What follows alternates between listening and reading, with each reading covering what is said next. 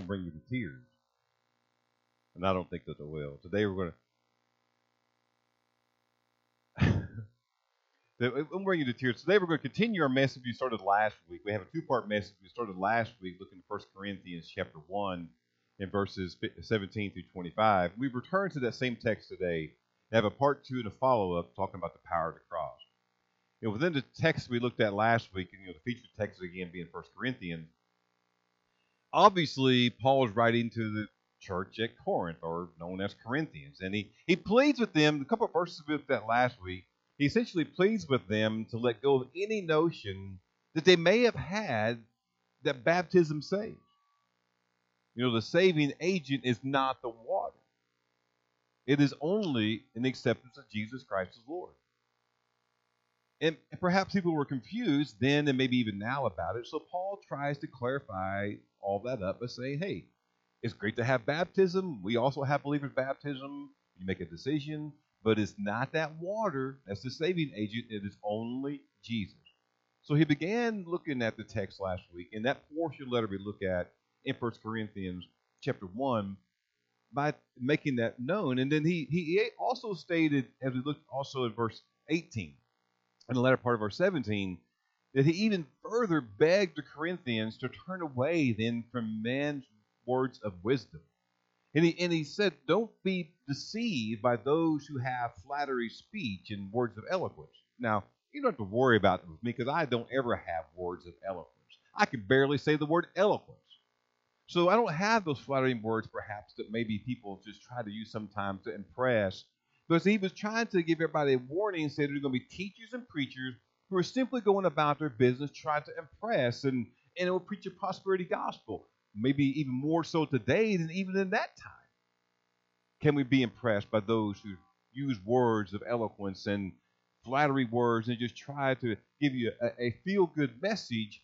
But he tells them then to just look out for them because essentially their words only nullify the cross and reduce the cross to nothing.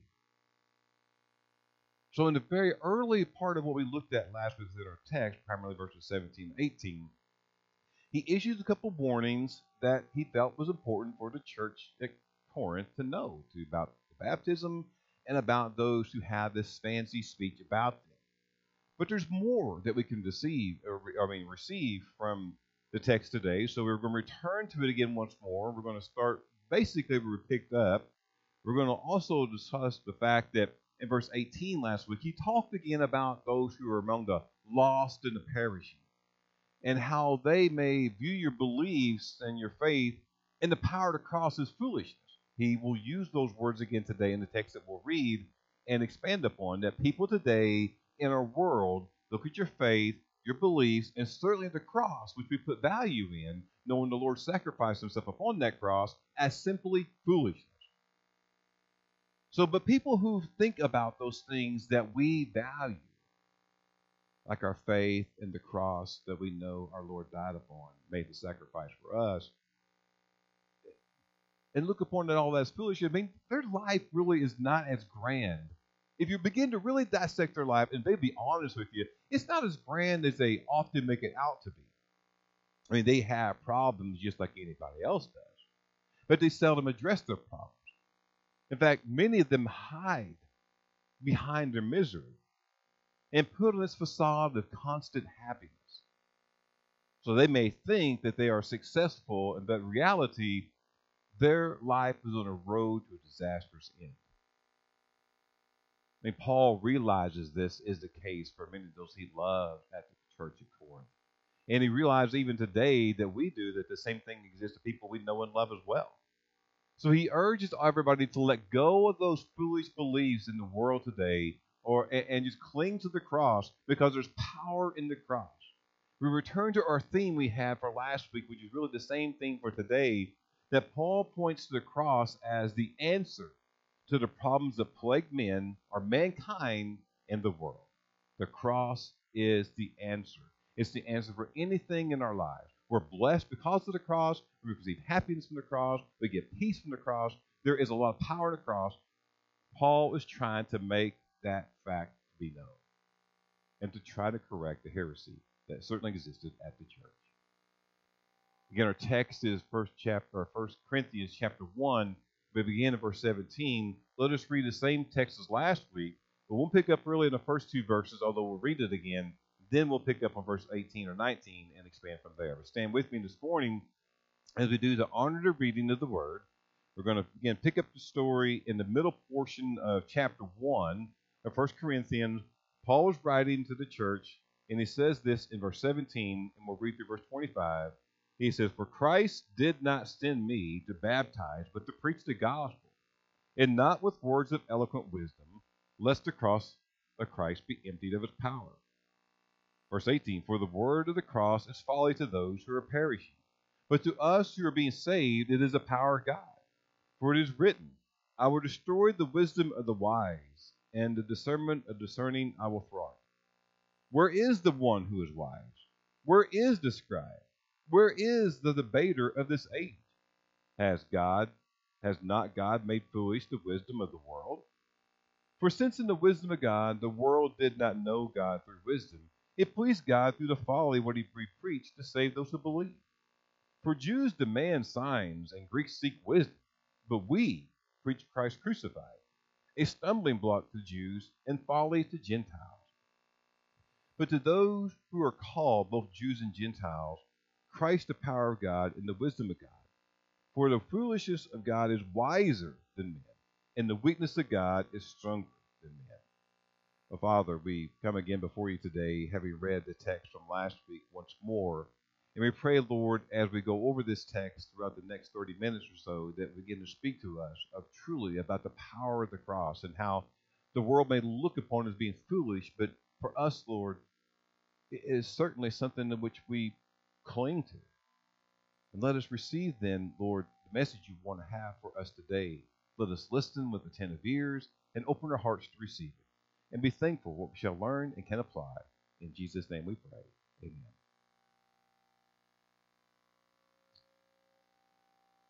Well, just as we stated last week, I think the passage is really a powerful reminder of the cross and the sacrifice that was made for each and every one of us. Again, we discussed verses 17 through 18 and gave a little brief recap. So let's jump into verse 19 and continue to expand and explain the text. Because here we find in verse 19, if we return to the text, that Paul states, "It has been written, it has been written, I will destroy the wisdom of the wise, and the discernment of the discerning I will thwart." So notice how Paul says it has been written. So Paul is actually summarizing Isaiah chapter 29, verse 14. I have it behind me for you can see that that's what he's referring to. But in the original text in Isaiah, the saying is a warning for Israel because of its indifference and arrogance to God. But here, Paul is really using it to emphasize a point that Jesus often made, which is that God's way of thinking is not like the world's way. And we should be blessed that the world's way and God's way is different type of thinking. And it's sometimes opposite of normal human wisdom. So Paul is emphasizing that God's way of thinking is not like the world's way. And he's even further saying that God then offers eternal life, which the world could never give you. It's interesting as we begin to look further into what Paul is saying here and trying to put it into a way of understanding. It's interesting that people can spend a lifetime, and maybe some of us have done this. We try to spend a lifetime, or we certainly know people who've done it. They spend a lifetime accumulating knowledge and wisdom, and yet never learn how to have a personal relationship with Jesus Christ. Isn't it amazing? They read, they study, they receive everything possibly to mankind, philosophy, everything. They accumulate what we view as wisdom and knowledge. But they never learn how to have a personal relationship with Jesus Christ. Now that's sad. That's what they seek, and they maybe think they've obtained it, but they haven't.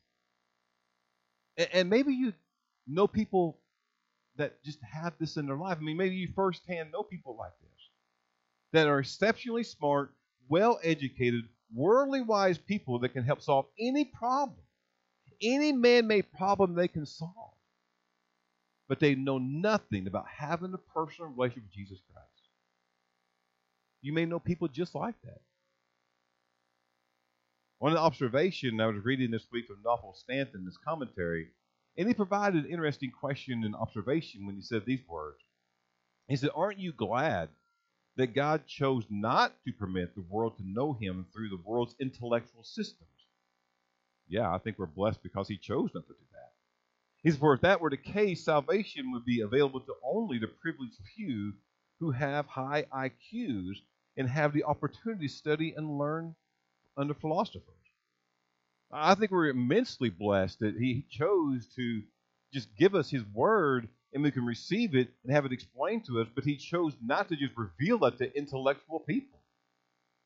I'm not saying any of us are dumb by any means, but he's kind of dumbed it down for us a little bit, if you will.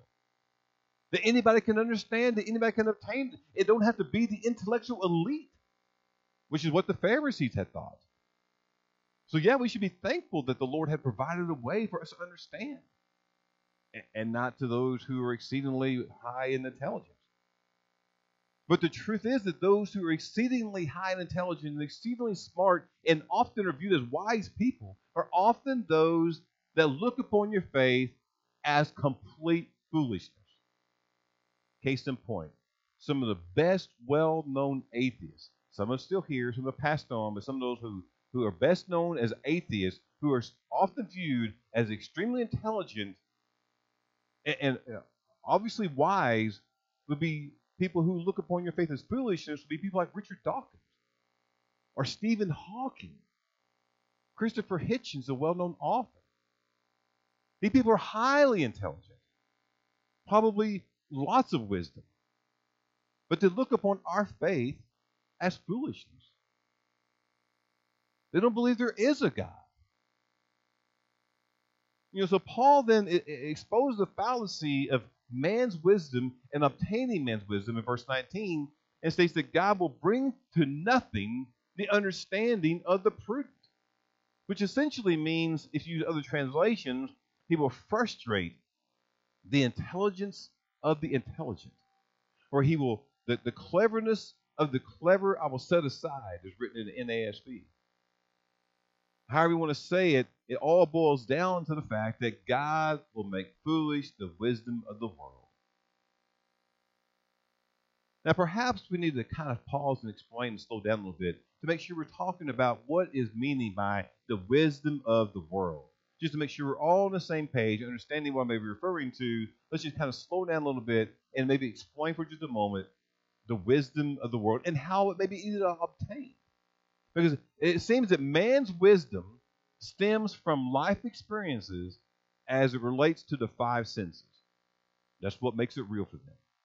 Most people define what is real or what is not by the five senses.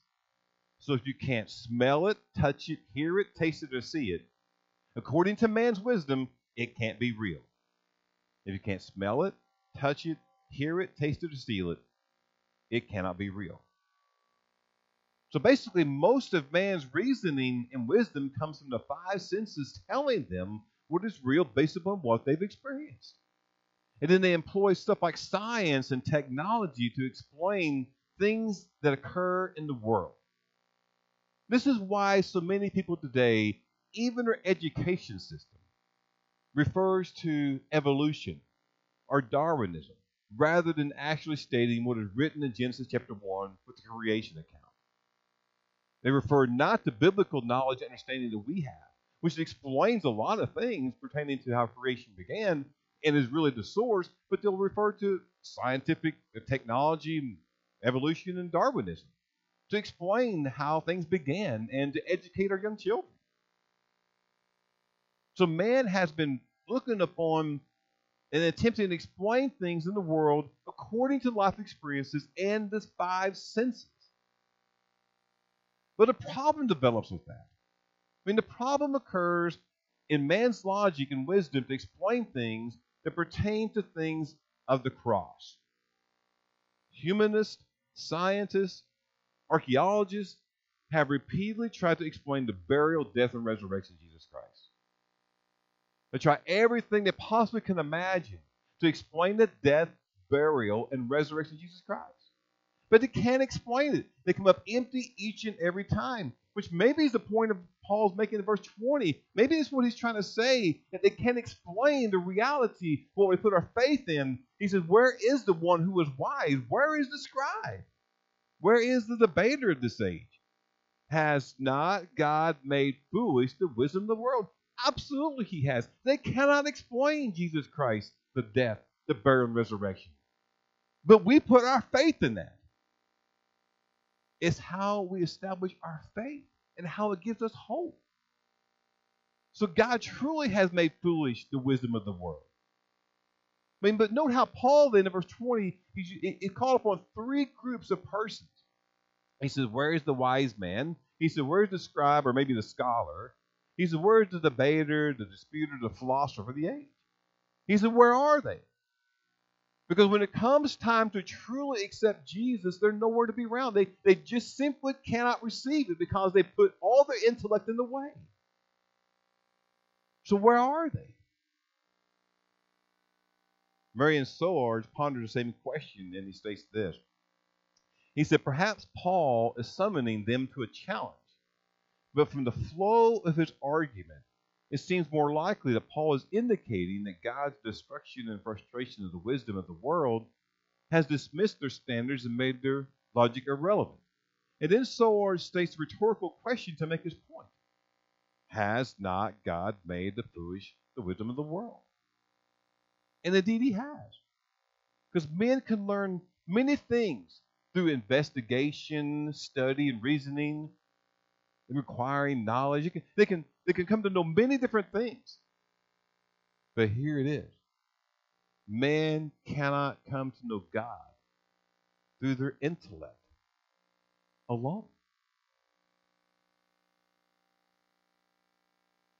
Just what is it then that prevents man from knowing God? What's the blinders that mankind, I say man, but referring to men generically, is the blinders that they wear. And some of the blinders are, again, those intellectual blinders, like God's way does not fit the way we think in the world, or they think in the world. I mean, universities are filled with professors. Hopefully not the Christian universities, but at times it still happens where they're filled with professors who try to make clear in their teaching that God does not exist.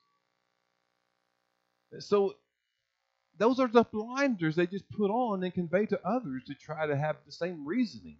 Again, based upon the five senses. It tells them it can't be real. They can't explain it. And some of the blinders then are moral blinders.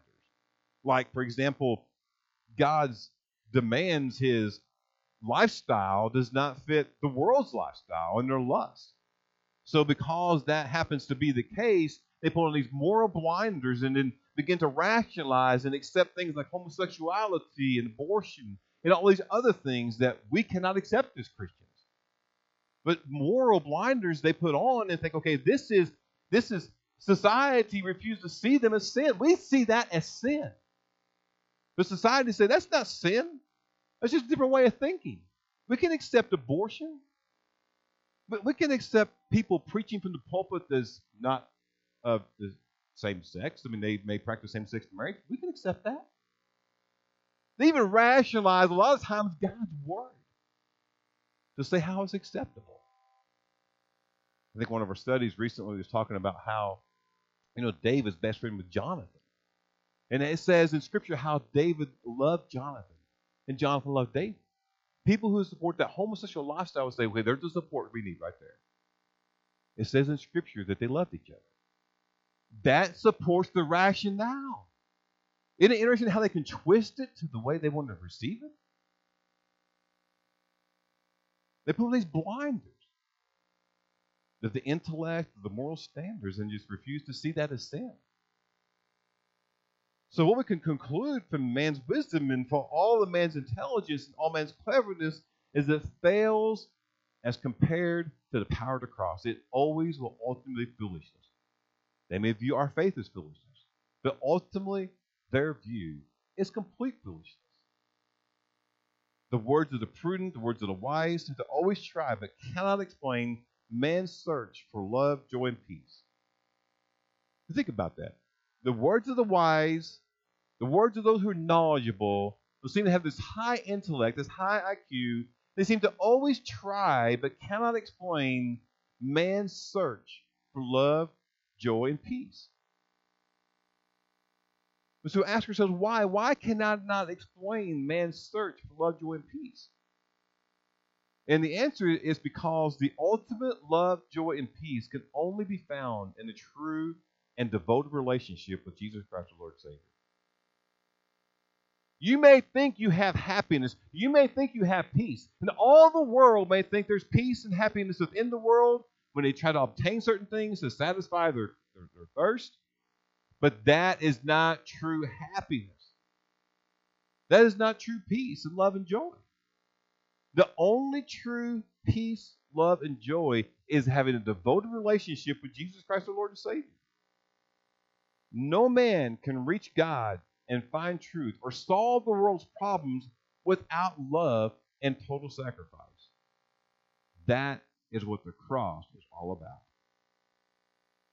Science, technology, even good works do not bring the love, joy, and peace for which man desires and longs for. Nor do they give the perfect assurance for knowing God and eternal life. Which means then that we must come to the crucified Christ and the risen Christ to receive eternal life and the joy of personal relationship with our Savior. It all resides in Christ, in the power from the cross. And so all Paul is doing within this section of the letter, writing to the church of Corinth, and trying to make his friends of the Corinthians to know, he's striving to make a point in establishing the absolute mighty power of the cross and how it should not be viewed as foolishness, as it so often is with the way of the world. So he's trying to make this entire point, and perhaps at some point maybe he's made his point. But notice in verse 22, it just seems he's not quite finished making the point. I mean, while verse 20 referred to the wise, the scribes, and the disputer, notice in verse 22, he jumps into the face of some very specific groups of men. He calls them Jews and Greeks. He says, Jews demand signs and Greeks seek wisdom, but we preach crucified, which is a stumbling block to the Jews and folly to the Gentiles. I mean, Paul says that the Jews demand miraculous signs on the order of those done by Moses and the prophets. And the Greeks just simply look for wisdom, which was a common thread in that day of the Greek culture. But Paul's saying here with the demand for signs and wisdoms that it's been given. It has come with Jesus Christ. Of all those types of signs and miracles, is not that the greatest miracle of mankind? Jesus? The fact that he was born of a virgin, the fact that he risen from the dead, that's one of the greatest miracles of all time. And they don't see it. They look for other signs and miracles and wonders. In fact, this portion of Paul's emphasis on the fallacy of man's wisdom makes me actually think of the story written in Luke chapter 16 of the rich man and Lazarus. I have a portion for you later, but let me kind of paraphrase what's happening first with the rich man and Lazarus. As you may know the text already, there was a rich man. He was clothed in purple, all these kind of things that shows his richness. And he feasted sumptuously every day. He had everything he possibly would want. He's a rich man. At his gate was a poor beggar named Lazarus, who was covered with sores and desired to be fed from the rich man's table. It says in Scripture that even the dogs would come and lick Lazarus' sores. But the poor man, Lazarus, died and was carried to heaven by the angels to Abraham's side. Then also says in Scripture that the rich man also died and was buried. And he was placed then in Hades, in torment. But he lifted up his eyes and saw Abraham far off and then Lazarus at his side. So having said this, he called out, verse 24, he said, Father Abraham, have mercy on me. Send Lazarus to dip the end of his finger in water and cool my tongue, for I'm in anguish. But in verse 25, Abraham said, Child, remember that in your lifetime you received good things, and Lazarus in his lifetime received bad things. So verse 27, we find it comes to this point. The rich man said, I beg you, Father, to send Lazarus to my father's house. For I have 5 brothers, that he may warn them, lest they also come into this place of torment. For Abraham said, They have Moses and the prophets, let them hear them. And they said, No, Father Abraham. If someone comes to them from the dead, they will repent. We said to them, If they do not hear Moses and the prophets, neither will be convinced by someone to be rising from the dead. The emphasis here is placed upon the fact that they do not hear Moses and the prophets. Neither will they be convinced that someone should rise from the dead. They're looking for some sort of miraculous sign when the signs have been given to us through Jesus Christ. I mean, he's simply saying that people do not understand the ultimate sign and miracle given to us through Jesus Christ. God gave us Jesus Christ. They're looking for some other miraculous sign. But Paul makes it simple. Said all you got to do is look for Christ crucified in verse 23. All you have to do, the ultimate sign has been given. The ultimate miracle is Christ crucified. He makes it plain and simple of how they can receive Jesus. Just look at Christ crucified. But the Jews look at the stumbling block. The Greeks view it as foolishness. But you have to trust Jesus. You and me and the rest of the people of the world, all the people across the world who have accepted Jesus Christ as Lord and Savior. All of us who accepted Jesus Christ as Lord and Savior, we know that there's power in that cross and the truth rests in it. The world may view it as foolishness. But for every one of us accepted Jesus Christ as Lord and Savior, we know about that power of the cross and the truth that rests in it. Because we know the cross is anything but foolishness. Which is what Paul sums up in verse 25. After all is said and done, verse 25 he says, For the foolishness of God is wiser than men, and the weakness of God is stronger than men. And the cross proves that God's way is wiser and stronger than man's way. Doesn't it? The cross proves that God's way is wiser and stronger than man's way. It is wiser and stronger because it has the power to save. In fact, it could save the entire world if all men and all of mankind would just surrender themselves to the Christ, to the Christ of the cross. It would save them. It would save the entire world. That's how we were saved. We recognize the power of the cross and accept Jesus Christ. So how can the cross save all men who surrender? By its power. The power of the cross is such that it radically transforms and changes mankind from the inside out. When a man truly bows before the cross and surrenders all he has and all he has to Christ, he becomes a new creature. We've all become new creatures. Anyone who has bowed to the cross, except to Jesus Christ, Lord and Savior, we become new creatures. The person arises with a whole new look and attitude later in life. They've been given a blessing because they're going to inherit eternal life. All because of the cross and the sacrifice that was made on our behalf. Here's a thought. Think for a moment what would happen if 1 million people within a nation, such as ours, bowed down before the cross, giving all they had to the cross.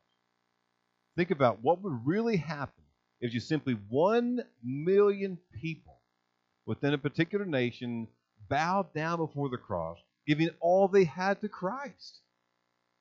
I mean, what would happen if they really sacrificed themselves totally to Christ as Christ did to us? I mean, Jesus made the sacrifice for us. What if 1 million people just simply said, Christ, Jesus, I'm going to bow down to you. I'm going to surrender myself to you totally and completely. What would truly happen if just 1 million people, that's a lot of people, if just 1 million people did it truly, devotedly? What would happen? I'll tell you what would happen.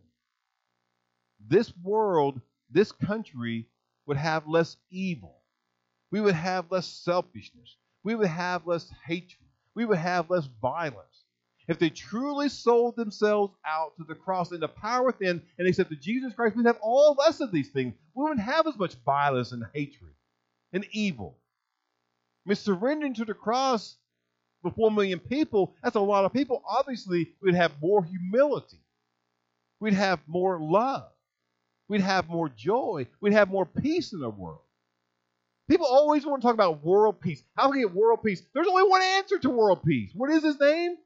It's Jesus. That's the only answer to ever having world peace.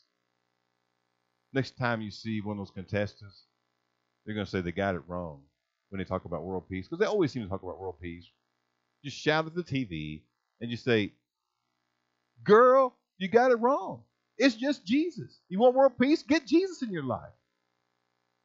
It would change everything about the world. We would have, we'd have more love, joy, and peace in our world.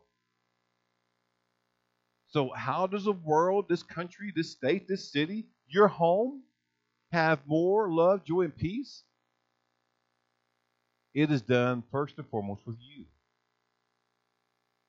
You recognizing the power of the cross and surrendering everything to Jesus. Jesus is love. And he loved you and me so much that he took the pain inflicted upon the cross for all of us. The cross that Jesus suffered upon has the power to radically transform lives. Last week, as an example, we used the story of Big Blue Lewis, which none of us ever really heard from, but he was a 16-year-old that violently murdered a man in a street fight and was sentenced to life in prison. If you were here, remember the story, you may remember that as he was sentenced to life in prison, this 28-year-old, 5-foot widow woman came to the prison as part of a chaplain program and had the Easter story. Blue ultimately came, heard, and received, and his entire life was changed because he accepted Jesus Christ. He became a free man. That was the story used last week to show the power of the cross and how it radically transforms mankind from the inside out. He was a violent man from the inside, and it changed everything about him. This week, I want to share with you a different story to show how we have the power of the cross and how just one man can recognize the power of the cross and convey that to millions who also can receive the power of the cross, accept Jesus Christ and be saved. Because several months ago, a wonderfully, almost amazing and stunning story of a movie made into a movie came out in local theaters called The Blind. Maybe you've seen The Blind. Maybe you haven't. If you haven't seen The Blind, maybe you need to see it. Because the movie tells the story of Phil Robertson of Duck Dynasty. Here's the synopsis of the movie. He says, long before Duck Dynasty's Phil Robertson became a reality TV star, he fell in love with Miss Kay and started a family. But his demons threatened to tear their lives apart. Set in the backwoods swamps of 1960s Louisiana, The Blind shares never before revealed moments in Phil's life as he seeks to conquer the shame of his past, ultimately finding redemption in an unlikely place. This stunning cinematic journey chronicles the love story that launched a dynasty, the turmoil that nearly brought it crashing down, and the hope that rose from ashes to create a foundation for generations to come. That's the synopsis of the movie. It's a wonderful movie. I hope we get a chance to watch it sometime. But more specifically, the story is this. The story is the redemption of a man. Yeah, it's Phil Robertson. Many of you know Phil Robertson. The redemption of a man who is headed straight to hell. But he turned his life around. Again, his wife, Miss Kay, stood by his side through all the different horrible moments they had early part of the marriage. Even times when he didn't want her to. I mean, he forced her to leave and to get out with their children when he went his own wayward way. Now, you know Phil Robertson, if you really know him, you know his story, you know he played football. And actually, he was a starting quarterback for his college team. The sub to Phil Robertson was Terry Bradshaw. Amazingly, Terry Bradshaw went on to have a great NFL career, win Super Bowls. But Phil Robertson gave it all up because of his love of ducks. I mean, he wanted to be a hunter. He wanted to kind of concentrate on his own wayward path. So he gave it all up. and let Terry Bradshaw have all the fame, acclaim, and recognition. He gave it all up because he wanted to pursue his own selfish interests. Had nothing to do with his wife, Miss Kay, and his children.